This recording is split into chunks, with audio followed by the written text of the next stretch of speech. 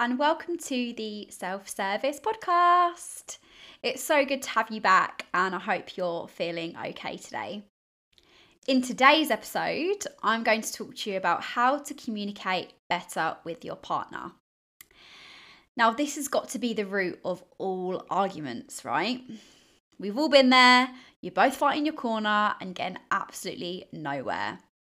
And I, by no means, have this completely sussed out, but I've learned so much in the last couple of years from researching how to communicate better when I've had difficult conversations and arguments.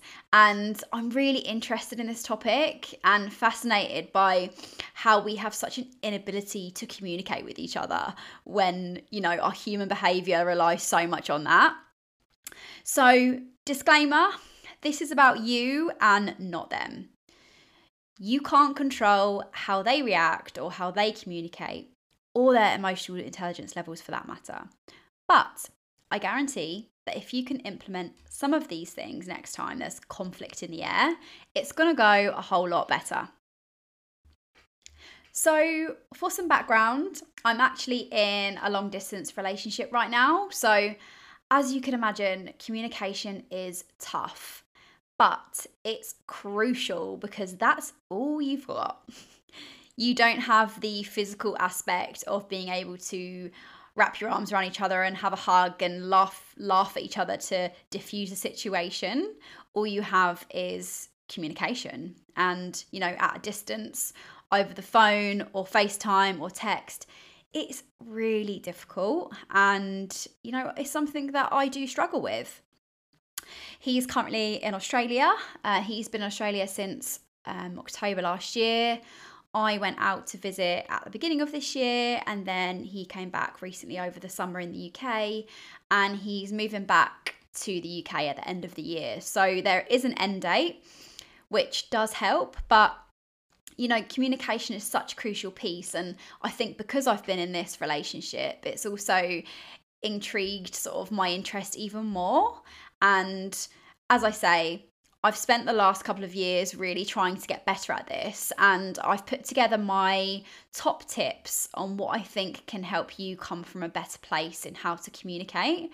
And this is also relative to communication in other aspects, whether that's dealing with difficult conversations or conflict with friends, colleagues, parents. I think there's a place for this there as well. But let's get stuck in. So, tip number 1, ask open questions.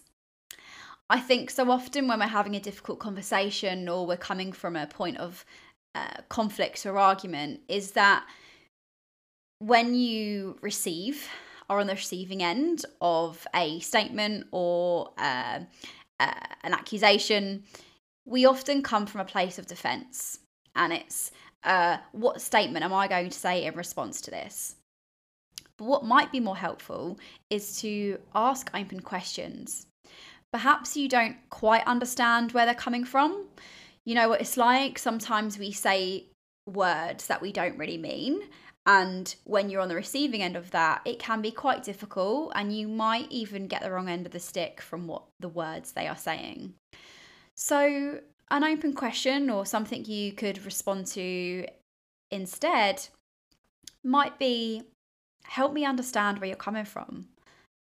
Tell me more about what you're saying. And this gives an opportunity for more of a deeper explanation and deeper conversation, and perhaps gives you more insights into where their point of view is coming from before you respond. Tip number 2 is to listen without responding. We so often listen to respond and are so ready thinking of our next sentence before they've even finished theirs. And I think it's important to listen with intent and actively try and take in what they're saying, because you might be surprised what you actually hear. Now, you might have heard of the term LAP, which stands for listen, agree, and pause. which is something I've learned about recently in relation to dealing with conflict. So, first step, listen. As I say, listen to what they're saying without thinking about your response. Just really try and listen hard. A is for agree. Is there anything you can find agreement on? It may be something really small, but if you can find something that you can find some sort of mutual understanding on, then this helps the response from the other person, your partner perhaps, come from a better place. If they feel like they're actually getting somewhere and there is a bit of understanding there, you may see a sort of calmer response in return. P is for pause. So be comfortable with the silence. Before you actually react, before you think of what you're going to say, just pause for a minute. Let that agreement you've just made land. Pause. And think a bit before you next say your piece. And this helps it become less of a fighting match, a boxing ring, hit, hit, hit. It becomes more of a, there's time and space to think before we actually have something to say, which can be really helpful. Tip number 3.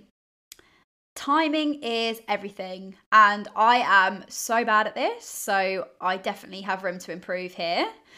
But this is around having conversations at better or more ideal times. For example, your partner's just got home from work. They spent the whole day in the office. They've had a long day. You've had something on your mind that's been really playing on your mind and you have to get it out. And you choose to say that when they walk through the door. Big no. You can just imagine the type of response you'll get. Often it will be a defense mechanism, or you've caught them off guard. So naturally that creates defense in someone when they're not expecting something. So make sure that you plan to have a conversation at an ideal time for both of you.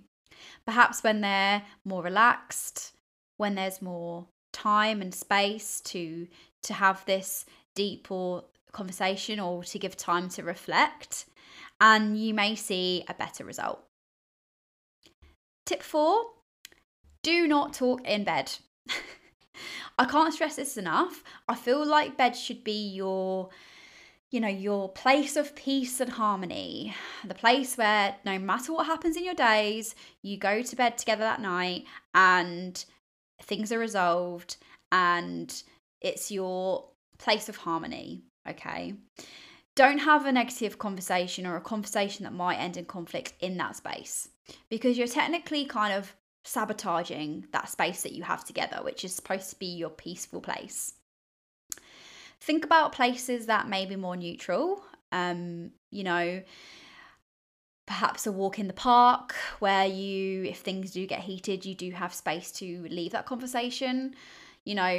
I think being in the house generally, of course, that's going to be probably the most common place to have a conversation. You also don't want to feel like you can't escape or leave the conversation. So pick a neutral space, whether that's a different room in the house or somewhere externally that you can go, which is neutral ground. Tip number 5. Now, this is a big one. Plan what you want to say. I am an absolute stickler for using the note space in my phone. Like, God forbid anyone got my phone and looked for my notes, because I've written so many things in there. So many things that I want to say and some things that I haven't said. So this works really well, whether it's your phone or whether it's a notepad and pen, post-it notes, whatever. Write down what you want to say in this conversation, what you want to communicate. Think of the points and the sentences and write them out. And this plays 2 roles really. Firstly, it helps you plan actually what you want to say. So you go into that conversation feeling more prepared. There's nothing worse than approaching a conversation without actually knowing how you're going to articulate it. And then as a result of that, you may say something you don't mean, or it may come across the wrong way because you haven't worded it right. And we all know how that goes. And then on the second side, you might find that purely by writing it out, that helps you. Just clearing your mind of those thoughts and getting it out onto paper or your phone may give you the space that puts things into perspective. It gets those angry emotions out of your brain to perhaps reflect on, reading it back through.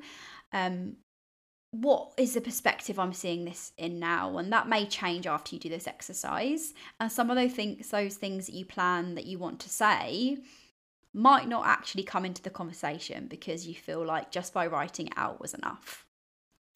And I will thank my note space in my phone for saving me from so many arguments, because some of the perhaps more emotionally heightened things that I was feeling and wanted to say are actually in my phone and never came out my mouth. So Rob, if you're listening, you can thank me for that. So the next tip is avoid using you statements. And you know where I'm going here. You did this, or you make me feel shit. They're quite aggressive statements, and perhaps a better way to come across will be, I feel statements. So when you did this, I felt like this, and it really upset me. And from then, you're coming from a place of how something made you feel, rather than attacking them and who they are. Because, people can't change. People are where they are, and we all have our differences and different personality traits. So it's important to come from a place of, understanding they might not have meant something maliciously, or they might not have meant something to hurt you.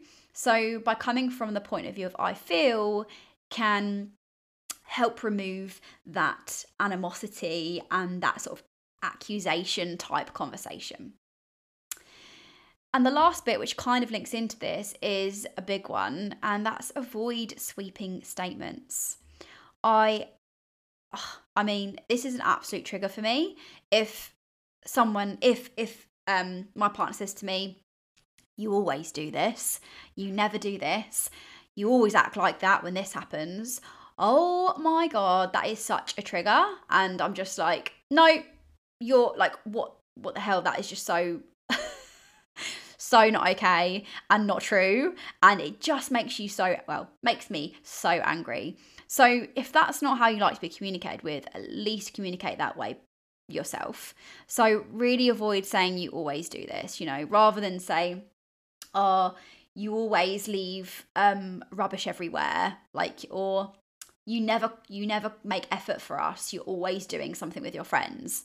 That probably isn't true, and there may be a better way of saying it. If that's kind of how you feel, you might say something different along the lines of, hey, it feels like there's a lot going on for you at the moment, that you're spending more time with your friends, and I feel like you're not spending as much time with me, and it's making me feel a bit shit at the moment, and I'd really like us to spend some more quality time together. What do you think about it? It's a much nicer way of coming across, and perhaps you'll get a better result. So they are my top tips. As I say, relationships are hard, but I think the question we can all ask ourselves is, what can we do to be better, but also approach this better? And this may be, of course, romantic relationships are particularly hard, but this can also relate to areas where you may have to have difficult conversations or conflict, with friendships, colleagues, managers, your parents. This is something that we could probably implement. And we can't control the other person, but what we do know is that communication is the key. So I hope this helps, and if it doesn't work out, at least you tried your best. So good luck. Thank you so much for listening today. Please jump on and give this episode a review in the review section on whichever platform you're listening on. Make sure you rate the episode and the podcast on Apple or Spotify and share on socials. So my Instagram handle is @theselfservice_. And make sure you tune in next time to discover the power of self-service.